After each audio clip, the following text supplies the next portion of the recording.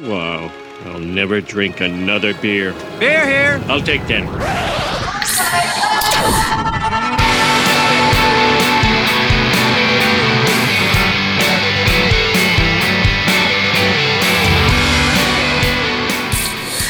All right, what's the next beer? All right, we are drinking Anna from Hill Farmstead. Classic. Vermont Honey Ale.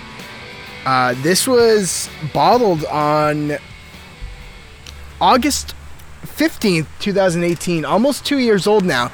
Really? Yeah, honestly, I guess I forgot how long I was sitting on this bad boy. Like, without a doubt, it's the best beer of the night already. Just on one sip. And this is the first Hill Farmstead I think we've had it to share so far.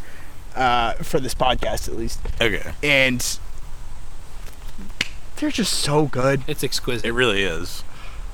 Like, I miss Dive Bar Worcester for just the Hill Farmstead that you could get there at any given night. I know Armsby still has it. I miss Armsby too. I mean, they closed. Oh, well, let's talk about this because I didn't even know this. Oh, wait, then what? Okay. Hold on. Wait, let's preface Armsby Abbey. Talk about what Armsby Abbey is an incredible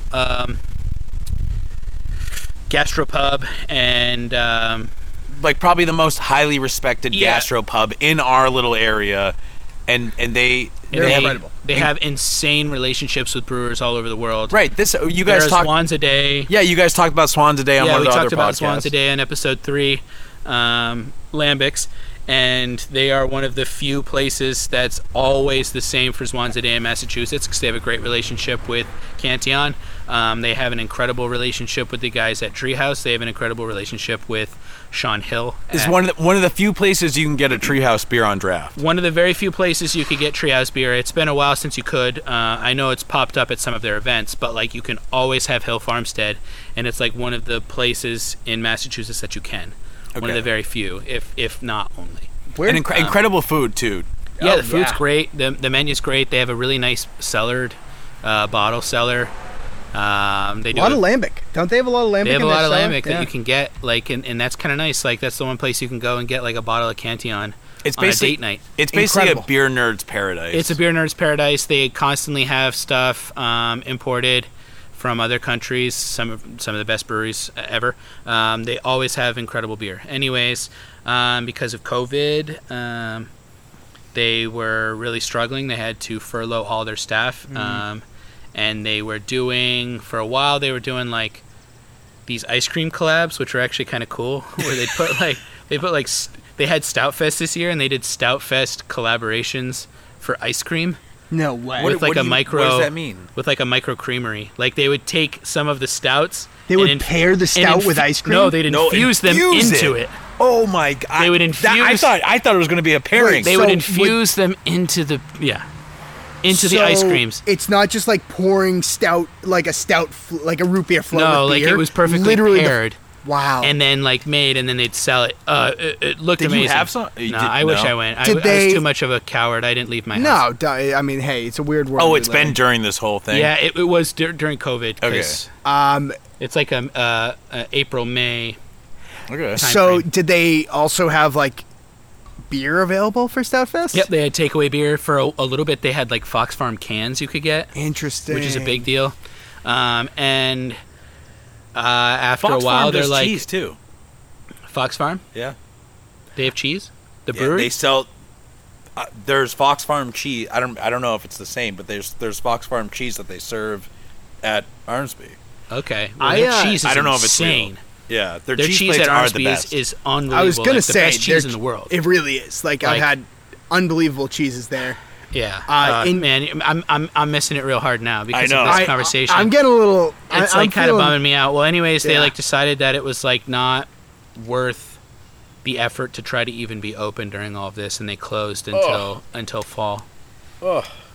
Hey, it's tough, you know. Yeah. I mean, as much as I respect them, I don't like that answer because it's like you're only losing money if you're closed. At the same time, if you can lose potentially more money if you're open, and that's true. But just do like very product limited and salary. Yeah. It's if you're not, if you can't sell as much, then I'm sure they're on pretty tight margins. Put it on pause. Like restaurants already have such a low margin. Yeah.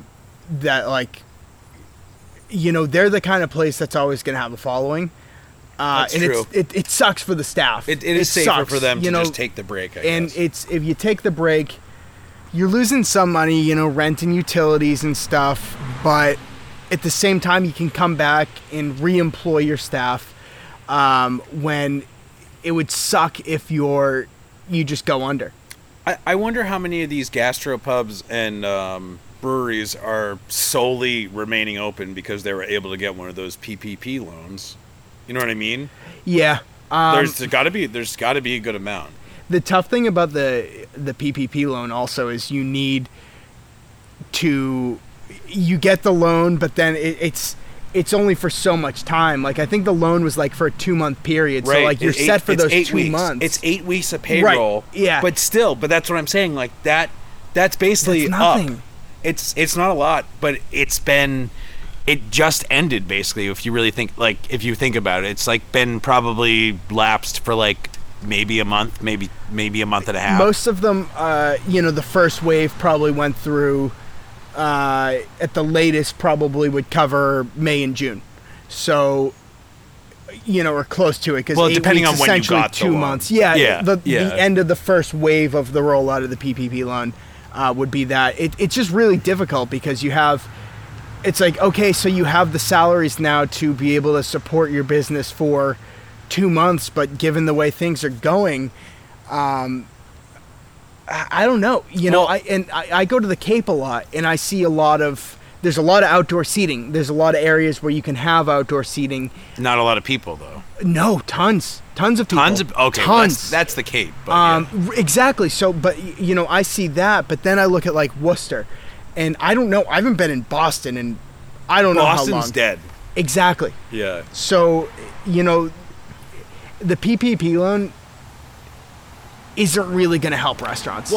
Well, to me, the only reason I brought it up was because I feel like it could help brewers and gastropubs like stay alive, like hang on for dear life during this time. Yeah. But at the same time, with those places, your whole business is modeled around people coming to you. Exactly. So even if you're getting that PPP loan, you can pay your employees, but are you going to pay your employees to brew a bunch of beer that you can't sell and lose money, even though you're paying their payroll? Like you're paying the payroll with that loan money that is potentially forgivable, but at the same time, you're paying them to do what? To waste the money that you're not getting potentially for free. It's a nightmare. Restaurants are in just a very, very difficult position. I'm terrified for where we live, for highly congested areas that are basically like New York, cities in California, Chicago, places like that, where just like you have a high population that's not doing anything. It's tough, and I see a lot of, on the restaurant aspect of it, I see a lot of restaurants that are murdering the takeout game. Absolutely, like, busier than, like, to the point where, like, I see their posts on Instagram, and they're like, hey, check out these other local businesses. No shit. Which is insane. And it's tough because, and, the Armsby Abbeys of the world are going to be fine. Because they have an incredible following, and unfortunately, it is in their best interest to close. Because if they don't, they'll probably, there's the chance they go under, and there'd be no Armsby Abbey after that, and then those employees wouldn't have a job after, whenever the after ends up being. Yeah. It's interesting because I feel like, and like we've talked about, similar to craft breweries, how I thought it was going to accelerate the death of some microbreweries, which it very well could. I don't, know enough it's of still what's too going early on. to tell. Still way too early, but it's one of those things where like the good restaurants are kind of crushing it, and I don't know their, I don't know their financial situation, of course, but I do know that when you're not paying wait staff and everybody's like, it's all takeout and you can move so much more, your margins are your margins might potentially get a little better, probably. But then on the flip side, there's those other places that are just getting no action at all. But also in the restaurant business, a lot of your profit comes from serving drinks. So true. And even if you're not, most of it does come from serving drinks. That's a great point. And it's like, they're letting people like sell you bottles of beer to carry out the door, but who the fuck is going to buy? I'm sure there's some people who do because they understand that it's going to help the business, but like most I'm people not in a financial situation to do that. I'm going to go to the liquor store and buy a bottle of something. You know, it's I'm going to buy a 30 rack of some cheap shitty beer. which is tough. And I'm happy to see. I know Boston's alcohol laws are so strict. There is a mass shooting happening right down the road. I think someone's chopping wood. That is a bad joke. I think somebody's hammering a nail, but that is a very loud hammer. We live in the suburbs. There's privilege aplenty here. So, I think that's a great point though about the alcohol. I didn't even think about that. I hate to sound like a scared little bitch, but I'm just terrified of like the economic situation that is upon us. You should be terrified because it's going to be scary. It's going to be bad. It's going to be bad. Like, I'm really worried about, in the after effects of all this are going to be probably worse than what we're experiencing now. We're kicking the can down the road more now than ever before. Absolutely. We're inflating the bubble to be bigger than any bubble that's ever existed ever. In the bubble is really largely based around this food and beverage industry, in my opinion. I think a lot of other people can. It's really those customer experience areas that are suffering right now, and I mean restaurants are clearly going to be the number one, and bars of course too. So it's tough. It's you're going to have a lot of suffering post COVID. The only potential positive I think is just like with anything else, just like with a forest fire that decimates the forest, but the ash and everything, lends itself to new life. Yeah, there's opportunities for like especially our generation, like younger people that are like entrepreneurs who felt like they're priced out of like starting their own business now. Like a major economic situation like this that is negative for the most part. Opportunities do come from that, but it's still scary. Yeah, it's scary, and not to dive too deep into it, of course, because beers. It's a little bit of a downer. Yeah, no, but it's it's no a real comments, folks. It's a real thing that's happening right now. I think we should address it, and it's very, very we relevant. talked about this at the brewery. If we were there. It's very relevant to what we're doing right now in terms of that eating and drinking experience. So I think.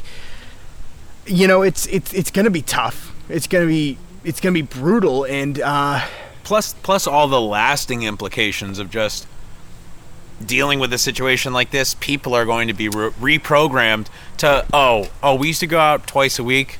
We're going to go out once a month now because like we still want to go out, but we don't want to put ourselves at risk. Like until this thing is dead in the water, which that's probably years away. Like. I couldn't imagine us being in this position a couple months ago. Yeah, I mean, so who knows? I talked to my uncle today who said that 2024.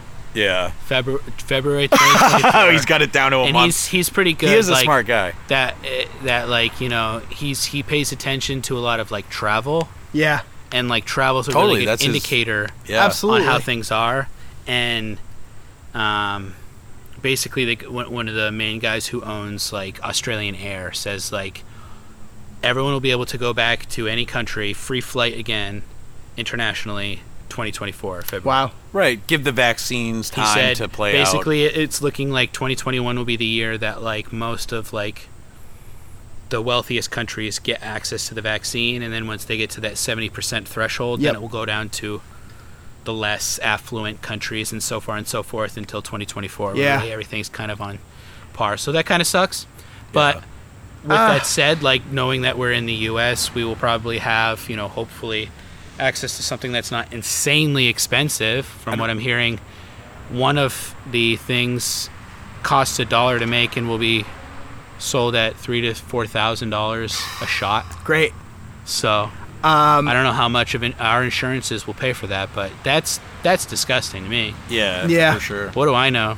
No, I'm I just mean, a millennial. hey, yeah, we're dumb. The pharmaceuticals. We're stupid. The pharmaceuticals control our lives. Imagine in every having single something way. that's along the lines of like a $4,000% hike on every transaction that's made with your company. Yeah. I mean, that's money printing at its. That's really criminal. That's like the most unequitable, gross thing I've ever heard. Yeah, Well, and then really, of course, somehow the insurance companies will profit off it, and at the same time, the doctors will try to push it too because they get some kind of kick. They get some funding from the government for every shot they give, kind of thing. Yeah. So I mean, you want to talk about a corrupt system? Probably find another podcast, but Oh my God, we could turn this into a different podcast right now. Yeah, we probably shouldn't. I was gonna that's say not what people are here for. this Anna. This beer we haven't talked about at all. No, but it's really spurred this like sophisticated. Well, clearly, very it went to a sophisticated different- beers The second this bring beer touched sophisticated- both of your lips, you went on a very long diatribe. We became like about some complex issues that need some complex attention because of the complexity of the makeup of this beautiful beer. we became elder statesmen all discussing because the future. Yeah, I watched you guys become baby boomers before my eyes. It was incredible. I just sat here quietly enjoying the fuck out of this Anna by Hill Farmstead. It is Hey, so good. it's the exciting. best I mean, beer of the baby night. boomers, but it's the kind of thing we need to hear. I'm just kidding. Kind of thing I didn't people actually. need to talk about. I'm sorry. I didn't mean to ruffle any feathers. With No, the, you with definitely the, didn't. I'm with just the boomer just sharing, comment. Okay. sharing my opinion. Sorry, parents. For anyone listening though, like Hill Farmstead is like top of the line. You're not going to find a more consistent, No. more committed to quality, fucking simple recipes that are just expertly done. And like I'd trust them to make a vaccine. Yeah. This is my vaccine. I'm never going to get any disease. You won't or get COVID. virus You won't now. get anything. This There's- will make your immune system just punch everything it comes into contact with. because my body wants to live for this beer now. So it will do anything to fight off anything that will cause me harm. This is really wonderful to drink. It is good. It's amazing. It's a great beer. It's just so refreshing, and especially after this super rich stout. It's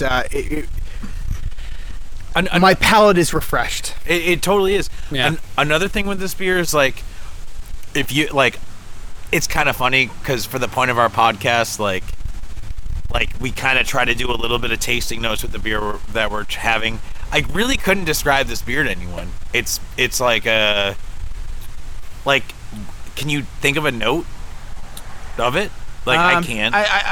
I mean, I think what makes this great is that there is like a funk presence.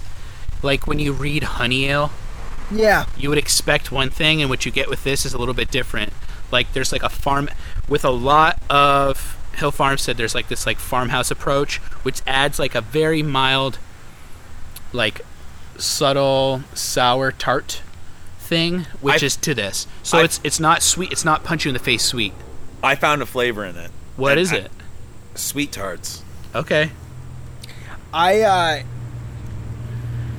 fucking love sweet tarts. Could be like some lemon, lime, kiwi. this is where the beer snob in me comes out. I hate to relate a beer as pure as this to something as artificial as a sweet tart. I understand that makes me a I knew pretentious that was douche. gonna happen. I know that makes me a pretentious It doesn't douche. make you a pretentious douche. Like I think we all feel that way. Okay. But I'm just saying, like, he gave me What some other tasting thing notes. could you point it to? I guess is the point That's a that great Justin's question. making. Is Like- that like this it's- is the only thing he can see that even resembles it in a flavor profile. Not that it's like this fake shit thing, To me, it tastes like a beer. So I think Like- it's like a beer sour. the beautiful thing is Yes. its own thing. And this is something that I think we fall into the trap of like, oh, Right, this it's- beer it's tastes supposed like to a taste like Snickers, this. It's not. or this beer tastes like Yeah. honeydew melon, or this beer tastes like oranges. This beer tastes like a saison should taste. Right, I think that's the problem. And I think that's like like it doesn't taste like anything else. So we're not putting on this like, oh, it's this. We're not making these comparisons. that's part of the problem with the craft brewing world now is everything is brewed to taste as close to this fruit, or this pastry stout is that we put Oreos in is it's supposed to taste like an Oreo. Like, Yeah. that's the dumbest thing ever when you have a beer like this that's totally unique. It's totally its own thing. I mean, I know it's brewed in a particular style, but like, To that point, that's why I sent you guys that picture of when Prairie made that sour aged on fucking Sour Patch Kids, and I was like, come on. Right, and but here's the thing, like, as someone who was introduced to this world of craft beer in the hype age, basically, that is a beer that excites me. I love Sour Patch Kids. I'm not gonna lie, it excites me too, but it still upsets me. But I think you said it really well in that they've always kind of been a brewery that does mess around with that type of adjunct, and that's fair. Yeah, and they don't do it a lot, so you don't always think of them as doing that. But well, also they like brew at such a high ability that you let them get away with it. Like, it's only the places that really make shitty beer who then hide it behind these adjuncts that we discredit. But I can't discredit Prairie for just doing that for, you know, a beer that they have in-house. It's small batch. I love you can't get it in a can or a bottle. I don't really discredit. The only reason I discredit breweries for the Sour Patch Kid and Reese's and other things like that is because they're still profiting off of the aspect of it being a wholesome, good for you beer, like all natural, and like, to be fair, I haven't heard that in a while from the craft brewing world, but it just bothers me that like they somehow like took this, and I'm not saying Prairie, I'm just saying in general craft beer, like this wholesome, all natural practice, and just bastardized it to no end. Well, what they're doing, I'm bitter about that. They're basically taking a card from like the food, like the grocery world, where like Welch's fruit snacks, for example, it's glorified candy. They're good. They're delicious. It says 100% all natural on the fucking package. The little gummy fruits are shaped like the fruits that they're supposed to taste like. You know, they're selling you that this is natural. This is good for you, man. This is good shit. It's candy. It's candy. Even every granola bar that you buy, it's bullshit. It's more or less candy. Yeah. Like, it's incredible. And that's kind of what craft Nature's beer. Valley, there's like on those granola bars, I'm pretty sure there's something that says like uses genetically enhanced ingredients. And it's just like, that doesn't seem very natural to me. No, Nature's Valley. Nature's Valley. I'll have to fact check myself there, because I don't want to be, I believe it. I eat these Nature Valley granola bars that are like, as far as granola bars go, aren't that bad for you. It's like 10 grams of protein, 10 carbs, whatever else is bullshit. But like, it's still, even that's candy. Yeah. All of it's candy. It is all candy. You guys remember those like Quaker Chewies? Oh, dude, wicked good, but yes. A candy bar. Yeah. yeah. But that's kind of what's happening with beer. It's like they have s'mores flavor. Yeah. Oh, that's original. That's chewy Quaker oat shit. The oatmeal one. I mean the oh yeah, baby. One? Oh yeah, baby. The little marshmallows. Yeah. Chocolate chips. Oh god, yeah. Oats. Oh. That sticky shit that holds all together. Yeah. It's so good. That's unbelievable. It's so good. I love it. But it's candy. Are you guys done yet? Yeah, I'm done. Yeah. Next beer. All right, next up is the Triple Ibex from Canned Heat Craft Beer Company, which is actually in Fall River, Massachusetts. Named after a great band from the 60s, Canned Heat. Oh, Canned Heat. Okay. Yeah, that's what. Yeah. You would recognize a song by them. I can't. I'll look it up real quick. Keep talking, because it's a great song. Is Canned Heat is it a song or is it a band? I'm pretty sure it's a band. I know a song called Canned Heat. Oh, I don't have internet. I know a song called. Oh, that's interesting. It's wicked good. This is way better than the first IPA we had. No, like you bought both of them. So I bought both of them. Yeah, but this is from a brewery we've never had before. I love it. I have never had anything from Canned Heat Craft Beer Company. This also was canned 7/1/2020. Do you get onion? I haven't yet. I have a really weird first sip though to share. I took a sip and realized that I hadn't really cleansed my palate from the last beer.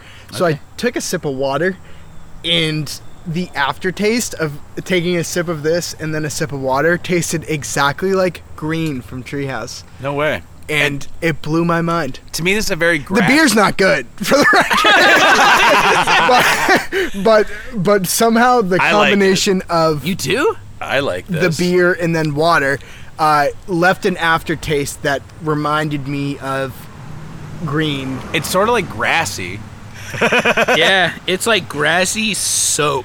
The Canned Heat is a band from Los Angeles in 1965, and their song is "Going Up the Country," and you definitely know it because they play it in a Geico commercial or something. Okay. Yeah, no, I trust you. I feel bad now that I said. I'll play it in the podcast. Oh, dude. It's playing in the background right now. Dude, that's fucking sick. Have you ever heard the other song, Canned Heat? No. All right, take a big Jamiroquai? whiff of this and tell me it doesn't smell like feet. I love Jamiroquai, and I love There's me some weird feet. fucking shit going on. There's some foot fungus My in this aunt beer. used to own like a boutique, Okay. something you probably didn't know. When I was a little kid, She was scrubbing feet? my aunt owned a boutique where she sold shit. And I would go there, okay, and she had like little soaps that looked like things. Okay. And because I was a little kid, I would sometimes put them in my mouth, which is a big gross mistake. So you put the grass one in your mouth and it tasted like this? This is literally the soap that was shaped like a seashell at my aunt's boutique, which no longer exists. It was called Drizzlanes, and it's no longer. That's That sounds the like most incredible comparison for a beer I've ever heard in my life. And I love that so much. It took me to 3 or 4 years old. I feel sitting there. Isn't it crazy how like your scent and taste memories? Like I walked into my it's so basement different. last week and I got a whiff of something, just probably my basement in general, and it for some reason it didn't smell like this, but it reminded me of those ice cream sandwiches. Just, you know, the classic like brown cookie ice cream sandwiches. Oh yeah. And I'm just like, I'm 28 and haven't probably had one of those in my parents' house since I was single digit. Like, it's been over 20 years. And for some reason, a smell in my basement reminded me of this ice cream sandwich. Do you know what I get all the time? Fond memories. It's amazing. When I'm driving my car on hot days specifically, I'll get that rubbery pool smell, like the life jacket, or like inflatable like tube smell. On hot summer days, I'll be driving by, I'll smell it all the time. The worst though is when you like smell a perfume that reminds you of a girl or something. Smells like heartbreak. A smell memory, dude. That'll fuck you up every day. Is it smell memory? Insane. It is insane, dude. It's like it's attached to your emotional core. Look, okay, and I'm gonna go off of this for a second, but like, do you guys have water with you? Because I'm dead serious. Take a sip of water after you take a sip of this beer. I'll be right back. I'm gonna go get my car and my water. It tastes like green. Listen, I am so fucking disgusted by this beer. But this is why I'm. It's not. This is why I'm chasing every sip with water. Dude, this is like someone took like one of those like ninja, you know, like the ninja blenders, and they put like the soaps from Drizzlane's Tile back in 1995, 96 era, okay? And then they took like an unripe mango, and then they were to take like some scallions. That's what this fucking shit is. I get the scallions for sure. Take a sip and then This chase is- it with water. I'm telling you. Like right after. If this doesn't have mosaic in it, like What is it supposed to taste like again? It tastes like green from Treehouse. I'm not shitting you. It's incredible. there's like a really nice melony beginning to it, but then like the ending like really like makes me feel disgusted. I can see that, Tom. No, it But I don't hate this beer. You guys are trashing this No, beer. I hate it. I hate it To so me, much. you like it more or less than the first one we had, the first IPA. So much less. What was the first one we had? To me, Key bump. Hoof hearted. Key bump. Hoof hearted. Hoof hearted. Hoof hearted. Hoof hearted. I honestly haven't. I've been drinking good beer with you guys for these kind of things, and honestly haven't had it. I don't really drink a ton of beer on my own anymore. Yeah. So this is actually, I can confidently say this is the worst beer I've had in 6 months. I'm not gonna lie, and this is mean of me, but I purposely bought this hoping that it would be bad. As the eternal optimist, I love it, and I will continue loving it, even though I drank it very quickly because it's kind of gross. At the same time, You said it's kind of gross, and then you said you loved it. I just like that it's called Canned Heat, the brewery name. Okay. I'm gonna drink the whole thing. Which If is I better were than to did take for a 100 sip of Fields. it and that flavor ended halfway through, you're fucking right. It's dope. But then it ends and it's foul. Yeah, it's I think I just have really good water that I'm chasing it with. you got high quality. Yeah. You got some high quality H2O. That's some high quality H2O. That's some high quality H2O. This guy's drinking an Evian. Bobby Boucher, football is the devil. Gatorade. I quote that movie way too much at work because I work with someone who literally looks like Bobby Boucher. And basically all we do is talk shit behind his back about how dumb he is. Must be great to be him. Yeah. No, he's a nice guy, though. I hang out with him and drink with him. But he drinks Michelob Ultra, so that should tell you all you need to know. It does. Yeah. I'm sad I have 3 more of these. Oof. I'll take 2 of them up here. No, I'm kidding. Pour them out. No, Tom. I spent $22.50 on this. Tony, This is why I don't buy beer anymore. Tony, you getting drunk is worth more than pouring them out, okay? Yeah, you're right. I love the way you said okay. It sounded like have you guys ever watched The Muppets? I course. have seen it. Have you guys ever watched The Muppets Go to Space? No. can't say I have. Or Okay. haven't. There's this incredible shrimp crustacean character called Pepe, and he's like, "You don't eat my crumb cake, okay?" And it sounded exactly like the way you said it. I That's honestly, everything to I me. think I missed my calling in life. I think I should actually be a Muppets. You should be a voice actor. You have really good skills. I've tried it. You know, you can contact me on Fiverr if you need any work done, and Yeah, someone fucking contact him on Fiverr. Jesus Christ. please. I mean, they deleted my Fiverr account because I haven't used it in like a year. Oh, okay. Well, someone like help him get his Fiverr account up, and then give him a Fiverr. Give me. Oh shit! Sorry, there was a spider on my microphone, and I put my finger out to touch him, and he That is jumped okay. on me, and I freaked out, and I don't know where he went. You So- caused sorry. unfixable audio damage. Yeah, no, I don't know where he went. Don't cut this, by the way. This is No. this That is sound crazy. that you just We heard. can't cut that. There's a spider somewhere on me right now. The sound He that you jumped. just heard was either a spider walking or a wait, he's spider being back. killed. How did that was quick? Listen. They have a thing called spider silk, and they can like reel themselves back in. That's They true. have a thing called Spidey senses. They Oh, can I sense see when it. you're close. I can see it. Yeah. Yeah. I got you, boo. I love but them. it's important not to cut these things out because that's not real life. Yeah, this is part of the podcast, man. This is Yeah. it. This is what This we're is doing. what happens when you record outside. You're drinking beers outside. You're getting crawled on by ants. There's bobcats behind you. There's Black bears. wind noise. There's Winds. cars driving by. Cars. Every once in a while, you'll get like boom, ba, boom, ba, boom, ba, boom, ba on the radio. I'm pretty sure I saw Pikachu run through the backyard. Yep. What? Pika Pika. See? Ladies running weed whackers because their husbands are either not capable or think that their wife is tougher than them. Or they don't prescribe to gender norms, which is okay. That is okay, but I feel you. if you're making your wife run the weed whacker, I know what you're talking about, and I feel the exact way that you're saying right now. Like, And it's spot on. As someone who's a neighbor and has viewed more things. she looks like You're a right. wonderful lady, and I have nothing but good things to say about her. But she was running the weed whacker when Tom was trying to say she's okay at best. Actually, she's a horrible. She is the She's devil. kind of a dick. Yeah, she is a dick. She's my neighbor, so I wouldn't say anything like that. But she was respectful know, enough to only weed whack for like 5 minutes, so I'll give her that. yeah, I thank didn't God. hear it, to be honest. I It guess was that's- right behind your head. We at Wow. this property we have like our yard just like goes down into a very busy road. So like along that just little bit of land grows really tall grass, and it just looks tragic, and we don't have a weed whacker here at the property. So I literally took a push mower on the road and went like this There you go. and just pushed it at like a 45-degree angle. That's the way to do it. And it actually looks better than it has looked for 2 months. So If you Hell yeah. ever need a weed kudos whacker, for my Tony, courage. I got one to lend you.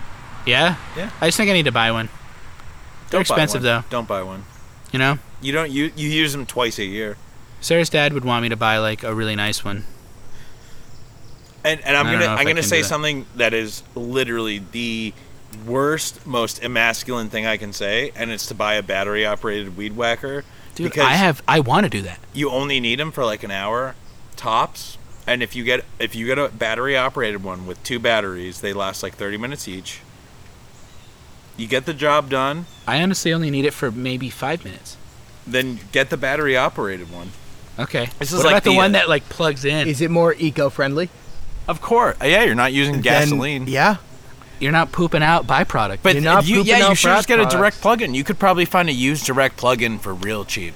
Yeah, that might be the route I go. Fucking whack the if you shit think out of that your that's lawn. a terrible thing for a man to do, send us an email at canningrunpod@gmail.com. If you think that Tony should get a steel weed whacker because steel is for men, then yes, email us. But if not, he's going to go to Home Depot or Lowe's and buy whatever is there. Yeah, I'm really just looking for a bargain. Yeah. I think Tom's going to urinate. Yeah, I really have to pee. And This beer's terrible. Close to the next beer. I thought This we beer's were, We are terrible. close. I thought Next we were beer. wrapping up, so I stood up. We're wrapping up. All right, next beer is a Loyal to Lager Jack's Abbey. I am not going to say the hops in this beer because we're gonna leave it up to the boys here and take a good old guess, good old gander at the hops. And it's a hoppy lager by Jack's Abbey. And what do you think? What do you think? Jack's Abbey is famous, and you know, as much as I love that they do Springdale, I love that they commit Jack's Abbey to stuff like this. Very traditional stuff with some modern twists, but nothing crazy. Jack's Abbey is incredible. In my I opinion, love Jack's Abbey. Their beer is not earth-shatteringly good. Right, of course. But when you talk about experience, their beer hall, Oh, it's fun. it's fun. They got great food Springdale is amazing. I love Springdale. I like Springdale for the drinking experience, like for the experience in the tap room. But I actually prefer the Jack's Abbey beer. I think, like, I really like Springdale's, like, their what's the name of the stout? Do you know what I'm talking about? The Oh yeah. Brigadero. Oh yeah, Brigadero is Brigadero really, is really good. Maple barrel aged Brigadero is a fantastic stout. We might have something like that in my fridge from you. Oof, that would be Just saying. sick. That would be sick. If you want to have that. that just makes just hearing that. I don't know. I truly appreciate what beer has done for us and brought us together. And you know, even though a lot of times I shit on beer, Beer is the worst. cheers to you guys. Yeah, cheers. Cheers, boys. And let's guess some hops. Yeah, guess these hops. This I is have all right. No clue. So Jack's Abbey has a Loyal to Lager series where they do. I'm guessing it's the same lager base beer, and they just hop it differently with different kinds of dry hops. And so this mix pack that I got had 4 different ones. And I'm going to give you a hint. This is an unfair hint, and I know this. And it's not a game. But Tony has told me before that this is his favorite hop. That's why I specifically brought this one. But this was a while ago. So maybe his hop tastes Take have the first changed. guess then. See if you know your favorite hop. Nelson? Yes, right. Nelson, baby. Hell yeah. Thank God. See, Tony's not a liar. He's not full of shit. I thought he was gonna say something else. Nelson, though, do you taste it? I mean, it's just a good beer. It's nice. It's really nice. Nelson is. This is everything I want. I think I also let it my warm up. favorite hop, to be honest. Is it? I Okay. think Nelson is incredible. Yeah, I might have taken the favoriteness from Tom, but I also Okay. agree because I love Nelson. Well, I'm sorry. I didn't know that about you, Tom. I would have said that. Everything is. My beer knowledge is so jointly intertwined with everything we've tried. it's a over the group last few experience. years, I think you that's know? fair. I think a lot of us have very similar opinions about Yeah, it. and I Yeah. think it's because we talk a lot about our beer. We went through our douchey phases, and even now, we disagree on beers, of course, but Nelson is. It's a great hop. Yeah. It leads to a lot of incredible IPAs or IPLs. yeah, it's it's a good thing, and of course our opinions definitely influence each other. But I think, Nelson. It's I remember when I first started at Trillium, it was I want to say it's Stilling Street IPA had first come out. It was the first batch, and it was on tap. The keg kicked my first week at Trillium, and it was I remember trying it, and it was. And you're incredible. Like, this is going to be a good couple of years. Yeah, it's going to be a good 3.5 years at it. Until I get burned out on all the drama. But, it really has been an incredible hop for me along the way. So yeah, it's a good classic hop. I agree. I think it's Australian or New Zealand. Yeah, right. It's one of those. And those are like the best hops in the world come from those two places. So I apologize for letting this beer get a little bit too warm before we drank it. I think. I think it's really nice. Yeah, it's good, but I like these beers a little bit colder. But I mean, it's lager. It's my fault. I should have put it in my refrigerator. No, I didn't even ask you to do it, so it's my fault. I definitely get the Nelson, and now that you say, like, in all honesty, I'm sometimes really good at picking out the hops and sometimes really terrible. Oh, I'm terrible. And I think it's hard.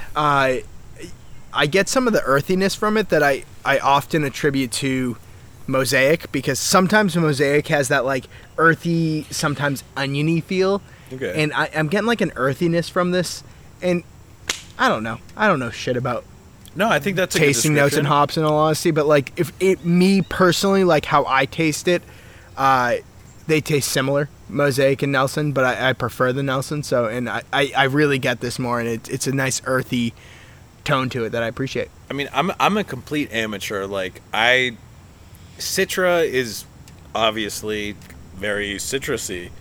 That one I can maybe point out. When it comes to almost any other hop, maybe Galaxy, that kind of has a distinct like IPA sort of profile. But if you're going for IPA, like Galaxy, Mosaic, Citra, you can't go wrong. You're probably gonna hit, on at least one of them. Yeah. Because they're just so widely used. But that being said, like, other people are, especially now, like really messing with a lot of things. Like, just going back to the Key Bump, Dorado, Mosaic, Motueka, and Simcoe. Those are across the spectrum. But you don't see Motueka as much, even though it's delicious. Yeah. El Dorado and Simcoe do come up quite a bit. El Dorado, and of course, I associate so much to, like I said, Trillium, of course. I think it's Sleeper Street from this Street series.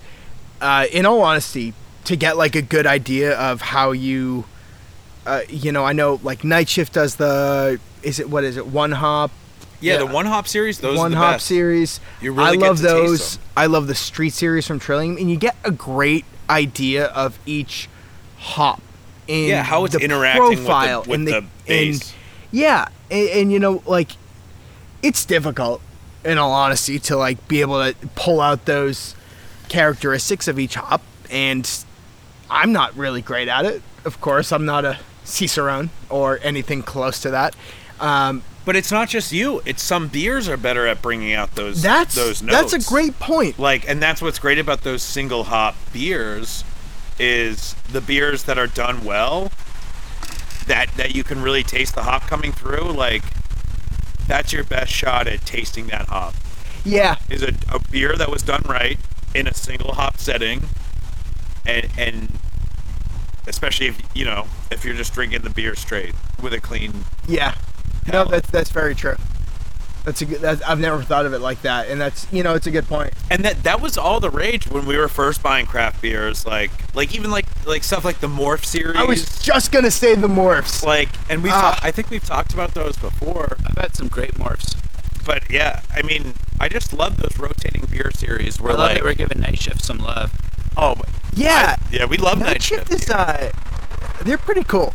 Very cool. They do a good job. They do everything. They do seltzers. They do light beers, lime, like Bud Did you Light see lime, that they have Rip their Off. new Night Light Heavies? No, I haven't seen that. Not lights, Night Heavies. Okay. So it's like basically like that. Yeah, the Bud Heavy version. That's incredible. Way, dude. Yeah, they just came out with that. That's fucking cool. I love it. Night Light and Night Heavy. I went to a beer garden there was like a socially distanced beer garden last weekend on the Cape with Maddie, and I got a Nightlight Lime, which is their version of essentially Bud Light Lime. Yeah. But it's just so much better. It is.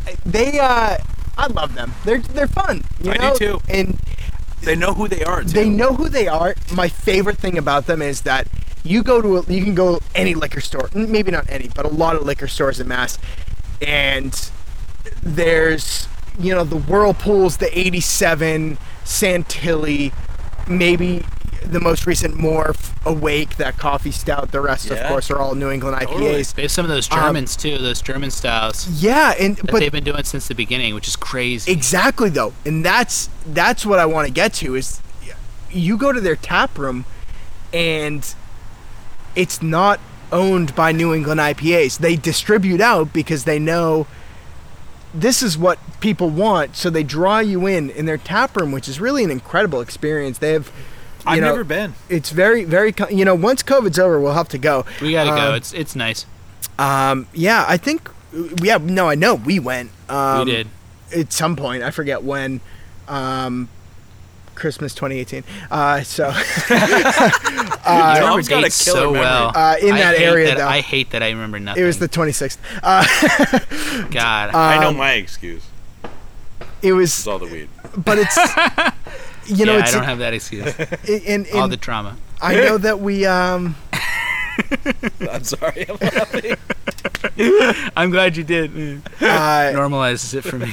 Those, the Vice series, like they have like that sour series that. Right, we would those always were really bring fun. To, like our initial shares, dude. Every time Tony would get one of the Night Shift Weisses at our initial shares, I was hyped, dude. I thought Night Shift was like amazing. I love that shit. Some of those would let you down hard, but the ones that would be good would be really, really fucking good. I had a really bad experience with. I think like Pineapple Vice. Yeah. Oh, I don't know. Yeah, like a bad experience. But like beyond that, like they were all great. So good. Yeah. Man. The memories it brings back with you boys. One thing I was going to say about Night Shift is like, so we were drinking like some triple IPAs tonight. I'm sure they've maybe done one, but like you go to a liquor store, you like just like you said with that rundown, you ran down the list of beers that you're going to get there, and they're all true to style, not over the top bullshit beers. Like Santilli is what that's an American pale ale, right? Probably American IPA. Yeah, maybe New England IPA. It's an IPA. Okay, it's an IPA. Same with Whirlpool. Both of those are too. They're just different hops. Right, and they're super standard. They're nothing. Super standard. They're not over really the top. good. Very true to style. Yeah, very nice. You know what? Also, the difference is price point, and I don't know off the top of my head, but I want to say, and I could be wrong, but it's around like 12 or 13 a 4-pack. Yeah. And I want to say the Street Series at Trillium, which in all honesty, I've only incredible things to say about. I think the Street Series is what has made Trillium successful. But I think they're around 17-20 probably after the end of the 5% or 5-cent deposit per can. But $13, and I could be wrong with that, but I think it's around there. You're right. Is a great price point for that beer. It is. It's very nice. Yeah. For the market. It's. I mean, you're talking a like $20 to $30 difference per case of beer, which is like nothing to whatever the phrase is. Sneer at. Yeah, whatever it is. But you know what I mean? Like, if you're gonna buy a bunch of craft beer for a weekend and you're not trying to please beer snobs, you're gonna hit a home run with Night Shift. If you fucking get a case of Treehouse, as beautiful as the beer is, some people can't handle that kind of hop forward experience. Whereas like a Santilli or a Whirlpool is much. I think it's more balanced, more towards what the traditional style is. It's more true to style. It's not true to style for New England, right? Exactly. But New England, it's just all about excess, anyways. Yeah. And I think the American IPA style. I'm just going off of Untapped styles, really. But when it's classified as American IPA, you kind of get what a New England IPA used to taste like 4 or 5 years ago. That's a great point. So it's like, and it's because that's what it was called, originally, until New England style kind of took off. So you have this, okay, it's an American IPA, so it's slightly piney, but also like fruity, and you have this like perfect balance of flavors and experiences that really make an incredible IPA, which is really my preference. And I think, like, with all three of us, less is more, you know? Less is absolutely more. Someone is murdering a dog. Yeah. The dog's dead. We're sorry, guys. Stop barking, Seth. Clearly, a mass shooting, deceased. a dead dog, and Tom recounted the story of his dog eating 7 bunnies. 5 This is to a very 7. Tough dark- day. How are you guys doing? I'm doing good. I'm ready for the next one. ready for I'm last? ready for the next, yeah. Yeah. Wow, okay. Last beer. Last beer. Game of Thrones theme start now. Dun dun dun dun dun dun dun dun dun dun dun dun dun dun dun. All right, last beer is the Game of Thrones Royal Reserve Collection Hand of the Queen by Ommegang Brewing Company. This is a 10.7% barley wine. So, yeah. This was highly sought after in the Game of Thrones series. I was just gonna say this. Didn't This is a big deal. the guys at Julios said it was a like buy the like you had to buy it in a pack, right? Yeah, correct I me was if I'm lucky wrong? to find this outside of a pack, Ah, nice. which is why it's in the bomber. This is a 750. They were selling them in 350s in a 3-pack. Can I just say, can you guys look at the head of your beer right now? Are there like little flakes of darkness? Yeah. Can I just want to Winter say, is coming, Justin. that is a flake of darkness. But this beer, I've had one sip. It is excellent. Phenomenal. It is excellent. It's Yeah, this was heralded to us back, even back then in like 2018, that this was a really beautiful, true to style beer. And I have had it, and I have sought it. I have sought after it. Anytime I see it, I grab it. So it's like a hybrid of like a stout and a barley wine. I can't say I've had this. I haven't either. I don't think I have. And when you say like a hybrid of a stout and a barley wine, I know what you. I agree and I disagree with you. Okay. Because I totally know what you mean. It's got chocolate, you know. Yeah, no, it's like it's when you get like in my thought is that like I agree with that, but it's just my own personal want for barley wine to be more appreciated than it is. We collectively like love barley wines. Yeah. We like barley wines, but I feel like they don't get the love that they often deserve. No, it could be a style that's explored They get the every love bit as much. from some people, but it's a very small faction. It is a small who like seek out barley wine in general. It is exquisite for a brewing style. But you could explore the style like just as much as a stout or a porter. Like you could put adjuncts in this shit. You could do a variety of things that people don't, which I like. Can you? People do. Okay, I didn't know. Not many. Not many. right. No. This is a very respected style within the brewing community, and because of that, you get like very simple, but not simple brews. This is incredibly complex. You even said itself, it has like these like chocolate, these espresso, these roasted notes. Like, this is a dank example of a deliciously wonderful barley wine. Do you mind reading the description if it's on the bottle? Just because I'd love to hear a little I'll read the more one about it. that's first on the front because I think it's cute. A beer for Tyrion, a full-bodied expression of a classic rich and malty barley wine ale, brewed for those who drink and know things. That's fitting. Yeah. You know what's funny is, and I know this is backwards because of course, like when I hear Hand of the Queen, my thought instantly goes to Cersei though. Even though she never had a hand because she was never the the queen that had a hand. Like it was. But Cersei was the queen. She was the queen, but like there was never a hand of the queen because she was like it was a hand of the king when Robert was king. Right. Yeah. And then when Joffrey, it was still hand of the king, and when she's like queen regent, like that's all she ever really was. So she never had a hand personally, but for some reason, and cheers to Cersei for just being a fucking badass. Yeah, that's all I can say about that. She deserved a better death. I like dragons and naked women and Game of Thrones. God bless the guy who wrote it. On the back is, as the War for the Seven Kingdom rages to a climax, Ommegang presents the Royal Reserve Collection. This collection of 4 exclusive and extremely limited release ales, available in 2018, is brewed as an homage to the 4 epic figures still standing against the annihilation of mankind. Hand of the King, a beer for Tyrion, is first in the series, a bold interpretation of a classic barley wine ale, rich and full-bodied, offering intense notes of dark fruit and malty sweetness. This is a beer for those who drink and know things.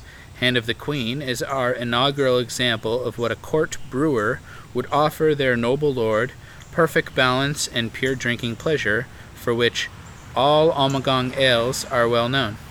Don't you love the irony that the best beer that they brewed happened to be the only beer that fit with the best character from the show? It's fate that this beer is good. I mean, I guess they have to look at it and say, like, Tyrion is... he really carried so much of the final season. He's a popular character. Yeah, popular and really... A good character. They leaned on him and to have... and I think this beer it's an excellent beer. I wish... Got some vanilla in it? Yeah, no, barley wines are a good style. It's not the kind of beer that you're, of course, going to sit down and drink. You just mowed the lawn on a hot summer day, you're going to crack a barley wine. It's the perfect beer for a beer share, in my opinion, because there's a lot to talk about. Yeah. There's a lot of flavors. And it's a very traditional style that you can't fuck with. You can't. But people, in all honesty, I don't know who has tried to, who has really bastardized the barley wine. Well, let's put it this way. It has not been fucking, just attacked relentlessly by every brewer in America. No, because at the end of the day, it doesn't sell as well. Right, and that's why. So let's be thankful that it doesn't sell as well. But, in all honesty, the best barley wine I think I've ever had is BCBS. Yes. I don't know if that's a hot take or not, but I said it, so there it is. No, I mean, the only memorable barley wines that I've had have been BCBS, Tree of Life years. From Treehouse. Tree of Life. I haven't had that, but I believe that it's very good. And also the Pretty Things barley wine that it was from 2015 that we found. You definitely had it with us. Yeah. It sounds familiar. It was good. It was nothing crazy. It was kind of like Pretty Things died kind of before the whole craziness. The craft beer surge, yeah. Yeah, and so their barley wine was pretty true to style and pretty bare bones. It's crazy, and I love drinking beers like this because barley wines don't get the love. They're not really included in the craft beer surge. Some people do them, but it's not. It will never be the attractive style. So, I like to pay my respects to the variety of styles that we drink. Yeah. And I think it's important to acknowledge that because, this is a delicious beer. And and to kind of go off that, for anyone listening, if you're going to plan a tasting, you should do it, not that we're experts or anything, but we've had enough tastings where, the more styles you bring into a tasting, the more fun you're going to have. Oh, yeah. The more the beers are going to taste, very different on a you're basically, when you compare styles against each other head to head with your friends, you can learn a lot about the styles and the brewers. I totally agree, and you're getting tons of input. I think it's also important to use those different styles to cleanse your palate. Right, that's the other thing. We've done a great job of that today in terms of going from, I think we went from Haunted Fields to Anna. Right. So we went from a overly sweet stout to probably one of the most perfect saisons in the world. Yeah. And then, to some IPAs, some lagers, and we mix it up and we end on this beautiful barley wine, and it's, to a certain extent, it's apples and oranges because but that's why it's good. Exactly. No, and it creates this extra thought in these tastes and conversation. Provides context. Exactly. Yeah. And it exactly, yes, it provides context to everything we're drinking, and they're so different, but by switching up styles, you're keeping you're on your toes a little bit. You're keeping yourself on your toes. Your palate is,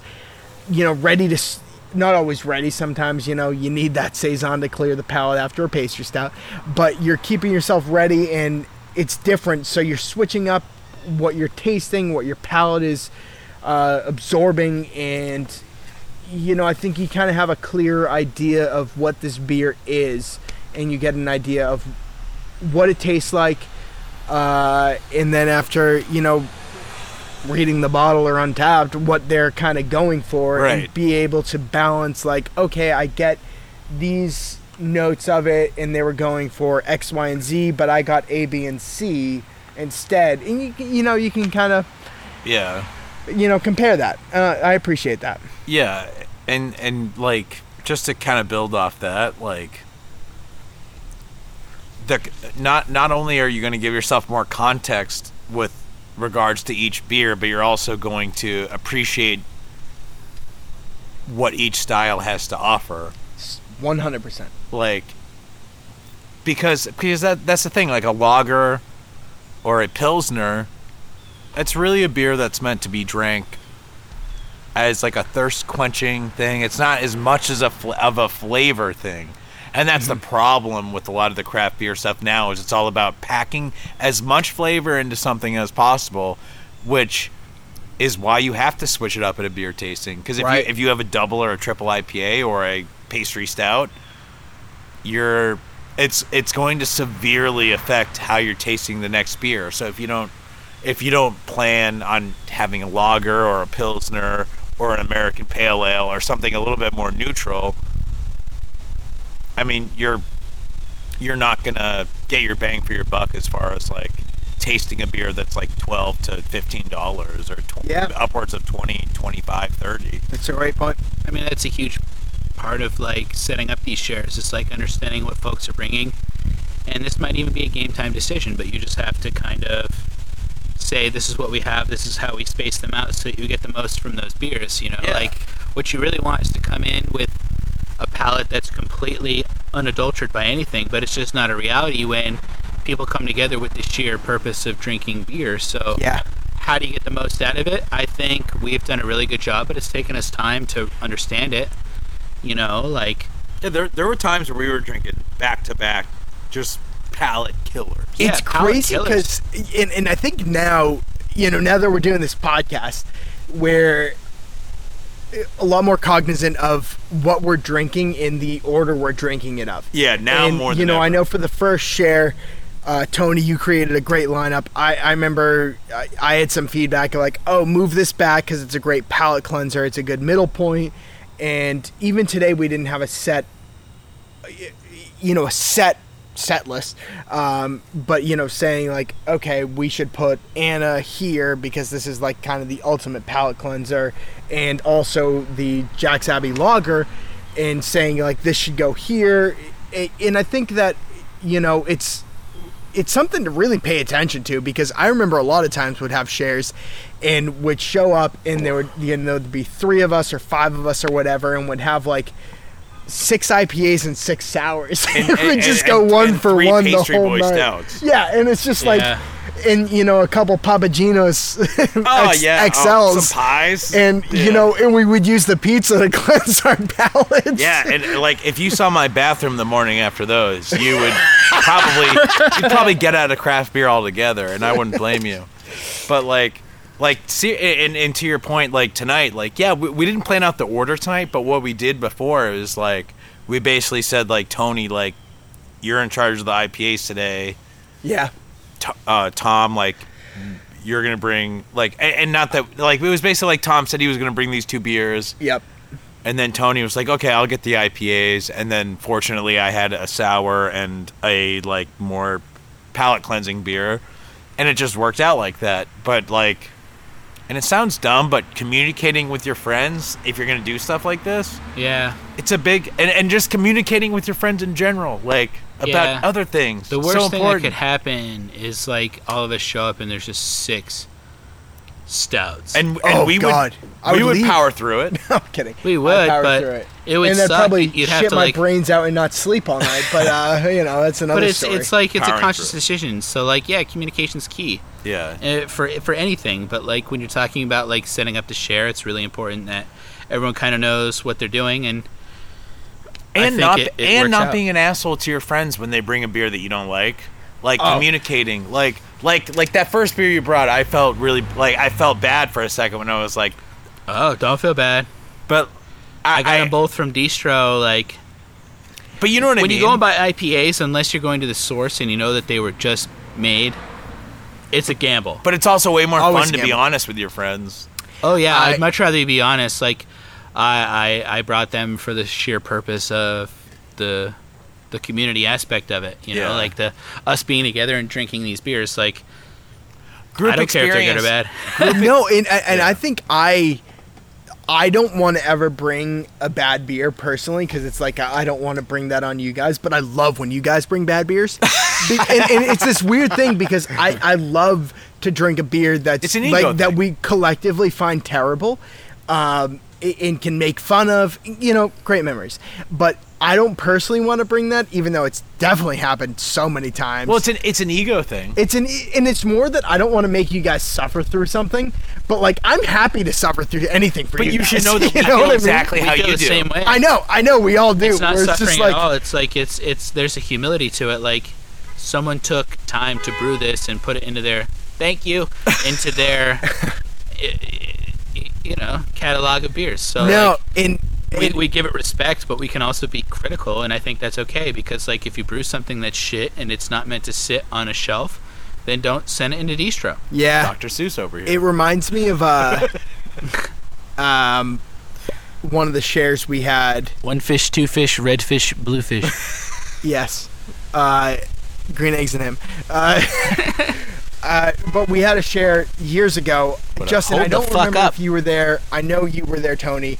My brother was there and his friend Trevor, and he brought this just absolutely disgusting beer, and it was so terrible, and I think we ended on it, and I spent the 10 minutes drinking it, pouring it into an empty seltzer can next to me until I was caught. And, hilarious, and it's a funny thing now, and of course he found it funny too, because did he though? Because he never came back. He had a kid. That's why. Yeah, I saw him other times with just my brother. Kids when are I'd go bad to Sam's for beer. and like he would come over, and I have seen him since. So he did find it funny. Can I bring up a beer that your brother brought that we haven't talked about? Yeah, please. We were at your place. My parents' house or Sam's place? I think it was one of your parents' house. Okay. We were downstairs, hanging out, watching sports pre-COVID. Sports. It was sick. We were having a grand old time. Family Guy clips in between. Of course. Lots of fun. But your brother was like, yeah, like he was even like self-deprecating, being like, yeah, I know I didn't bring any of the beers you guys brought, but he whipped out that fucking that the Cinnabon by what is it? Tier something. Oh, Southern Tier. Yeah, by Southern Tier. Fucking phenomenal. Southern Tier. Southern Tier is a lot of good shit. Sneaky. You see that stout on a shelf, like that's probably pretty good in all honesty. I've had some good stouts from them. Yeah, Same. I don't even know if it was a stout. It might have been a porter. I forget. But I think it was a stout. It was a Cinnabon stout or whatever it was. It was unbelievably good, man. Yeah, it was very, very, very good.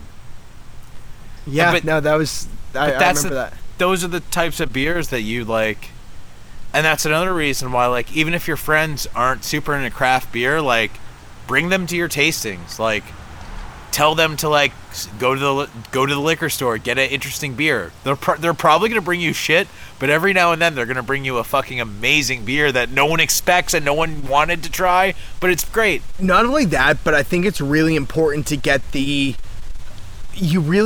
if they don't know anything about beer, you get this unbiased opinion of the beer. So I remember the first week I'd started working at Trillium,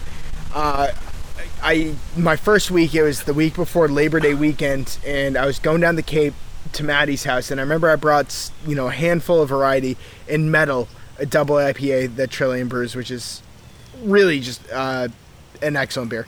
And I remember like giving that out, and one of her aunts, who's like 60 something years old, had like cracked a can, and it was just like, oh, this like super pineapple. It tastes like just like pineapple juice, and I'm just like, holy shit.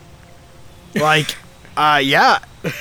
Yes, it does. And like, you are clearly getting that more than I even am, which is, you know, I think it's like everybody's palate's so different, and just because you know craft beer doesn't mean your palate knows craft beer. Right. And the palate is a mysterious thing where if someone, it's kind of like your palate is kind of like a maze where it's like, maybe you'll get to the end on your own and like discover everything. But if someone gives you a hint, you're much quicker to get there. Tony gives me so many hints. Yeah, Tony is like very good at giving very strange tasting notes. Your palate is incredible. Yeah, thank you. And then like when he tips you off on something, you put on your detective hat and take another sip. And it blows my mind. You get to the bottom of that mystery quick. It's crazy how certain palates are accustomed to certain styles of beer too. Where, in all honesty, Tony, I think your palate is just accustomed to most styles of beer, because you say a lot of things, and then it totally influences me, but like in a way where I understand what you can articulate what your palate is tasting a lot more so than mine can. Yeah. And like I love that. Because it's very rare that my palate tastes anything other than blue cheese. So it's also a different. Jesus Christ! It's a different skill. It's like a you're like receiving expression. You know what I mean? It's not like art. Like with any art, it's like self-expression. Like if you're making music, you're making a sound. If you're painting something, you're making a picture. When you're brewing a beer, you're like making a flavor. And everyone's gonna like interpret that a little bit differently, but there are some things that are like undeniable truths. Yeah. That are like, and Tony finds them. And Tony has a good nose for finding those things. Incredible. Yeah. Jesus, I am humbled by you both. No, but it's like a skill. Like, no, it's incredible. Like it's in all honesty, like it's something that, and I love about tasting beer. So I'm just like I try something and I'm like, ooh, like I like this, but I'm not really sure why. And this flavor reminds me of something, but I'm not sure what. And then Tony's like this, and I'm like, yes. Yeah. How'd you know? And the best thing about hanging out with your friends is like there's gonna be someone who's really good at doing that every night. Yeah. But every third night, the guy who sucks at it is going to give you an incredible tasting note. I will say that's me. That's super rewarding. That like it changes every night. Like someone will say something that will like really resonate with you. You'll be like, holy shit. Yeah. No. It's very. You guys are being very nice to me, but it feels good to have a good refined palate. However, like we've had beers with lots of different people who are able to like pinpoint in on something. Yeah. And you're either like yeah or no. Yeah, that's true. And you kind of have to coax it out of some people who don't do this. Like your brother. I'm sure your brother has given us good tasting notes, but I don't think he's one to offer them up. No, because in his mind he doesn't know as much, but like at the end of the day he just knows as much as us. You know everything. Yeah. Do you know who's even better than me and doesn't give one fuck? Who? Sarah. Yeah? Oh my god, that's so true. Yeah, she's that's insane. So you think I'm good? She'll just say like one thing, you'll be like, I know, like she'll have a sip. She'll be like green apple. You'll be like, dear God. Yeah. No, it's funny how. And she doesn't even like beer. She's like a wine drinker. A part of that is like and like I said, you know, when I brought Metal, the double IPA, from like down to and Maddie's aunt was drinking it. I'm just like, it's amazing how like an unbiased perspective can pull out the flavors more than we're like almost overly searching for it. You know what it is? It's when you don't have a bias towards something, when you know nothing about something. It's a clean slate. Your innate senses come to life way more because you're expecting nothing. You're taking it in for what it is, and without any bias about beer or any bias about anything else, it's basically you're letting your brain go to work. You're letting your taste buds and your brain go to work in a very natural way, which is somewhat sucked away by doing something like this, where it's like, like as good as we are, like not as good as we are, but it's like as much as we've done this, and as much as I feel like we all have pretty unique and good perspectives on what we're tasting, like someone who's totally removed from that, I have to give the upper hand to when it comes to tasting stuff, because I think that's fair, because they're not like going through and being like, what's the style? Right. Who's the brewery? Yeah, who's the brewery? What are the notes that I've had from other styles? What am I looking for? Does this taste like a barley wine? If not, am I upset about it? Does that like reduce what I'm taking in? There's way too much. It's like a control group in an experiment, kind of. Yeah, so no, true. you're right. And, they're like, and you need that. Yeah, like clean slate, unbiased. Don't really know what's going on, and I feel like we get there when we're having a beer share, when we like kind of just bring whatever. Yeah. Like it's not like we just got BCBS, or Tony went to Treehouse and got Juice Machine and King Julius, like, or Tom like doesn't bring a pastry stout from Trillium kind of thing. It's like here's just this like wide array of beer that we have, and we're just gonna drink it, and like the Bruins are on in the background or something, and like we're just shooting the shit, and somebody's just like, hey, this tastes like wafer, and like like or a s'mores, wafer, or there's this vanilla characteristic I get from the barrel, the oak barrel that it was aged in, and I feel like when you have a beer share and you're not thinking about the beer, you have such a better beer share. Yeah, because you're not. I feel like we put this pressure on ourselves to like have a beer and be like, oh yes, I taste this, this, and this because this is what was in the description, and it's just like, no, like tell me what you taste. This is sort of meta, but this is like kind of why I was like, whenever we talk about doing these tasting shares, it's why I'm always stressing like, let's not have any topics to talk. I love that we do this podcast where we talk about specific issues in beer, but then we also do these tastings where it's like captures the spirit of sharing beers, where it's like, we're talking about the beer, we're talking about life, and we're also just like sharing our experience. But there's this very like genuine way about like how one topic brings our mind to a new place. Right. And when we have these like very real conversations, like they get there through 3 different people or whoever is at your share. Like they all combine in having these conversations that bring you to a next topic to talk about and then bring you to a conclusion, and it's very elegant and it makes this worthwhile. Like maybe we're just having a conversation about what we taste, but where does that bring us? Like, I'm having this like thought memory. I'm having this like I know what you mean by sense memory of like this other beer that I've had, right? Which then brings us on this other conversational topic, which then takes us to another place. So it's like I totally understand what you're saying. It's really nice about how like getting away from the scripted nature of talking about a specific thing, right? And really just like enjoying a beer and seeing where that beer takes you. I think that's a really beautiful thing. Yeah, for sure. Yeah. And it's tough to get unscripted. And how many struggled things with take that. us there? Huh? How many opportunities do we get that in a day-to-day life? Not many.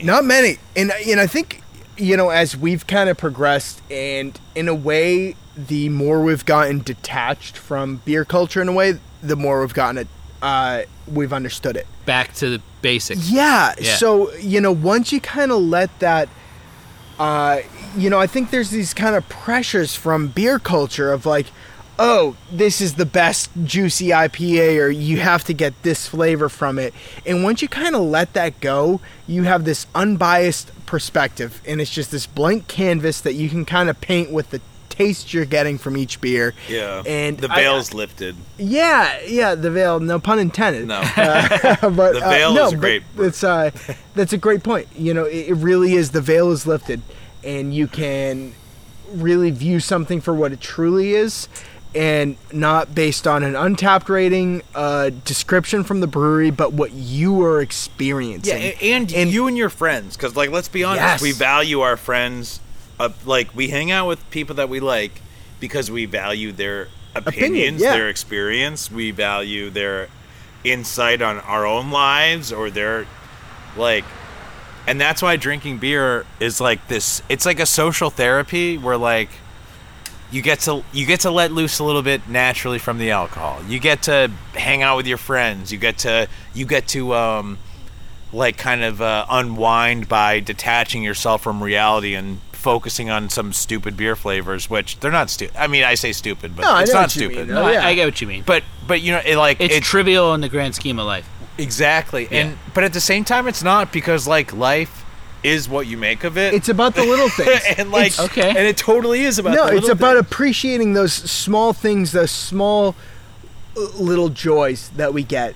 And whether what life, I'm sorry to interrupt, but what life is better, like a life like life A that's exactly the same as life B, other than life B drinking some great beers? Life B is better. Yeah. Life B is better. And especially in a time like now where we don't really have the opportunity, because we're in the middle of a pandemic, to like sit and drink beer and talk about it. And I think this is really, it's a beautiful thing. Yeah. It's a beautiful thing. Yeah, I agree. Especially in a time, like, just like you said, in a time of social restriction. They call it social distancing, but, and it is, like, I feel I'm having just as much fun as if we were doing this in a more confined space. I might be having more fun. Yeah. I love being outside. I'm having a lot of fun I today. love being outside. I think we're having more fun because we're not taking it for granted, because we only get to do these things so often. Right. Yeah. And we're they're doing special. It, and doing the podcast now, I feel like we're doing it almost just as much, like, Yeah. and we're doing it more now in COVID than we did before we started the podcast. But what's COVID. nice is that we have, like, a vision for it, which is like a positive and a negative depending on how you're looking at it. But like in this instance, it feels like a positive, because like really what we're doing is we're looking at why this has been important to us, and we're reflecting. And I think that's really powerful to like talk about why as people we do this. Yeah. Like, because we take that for granted when it's just something we do because we do it.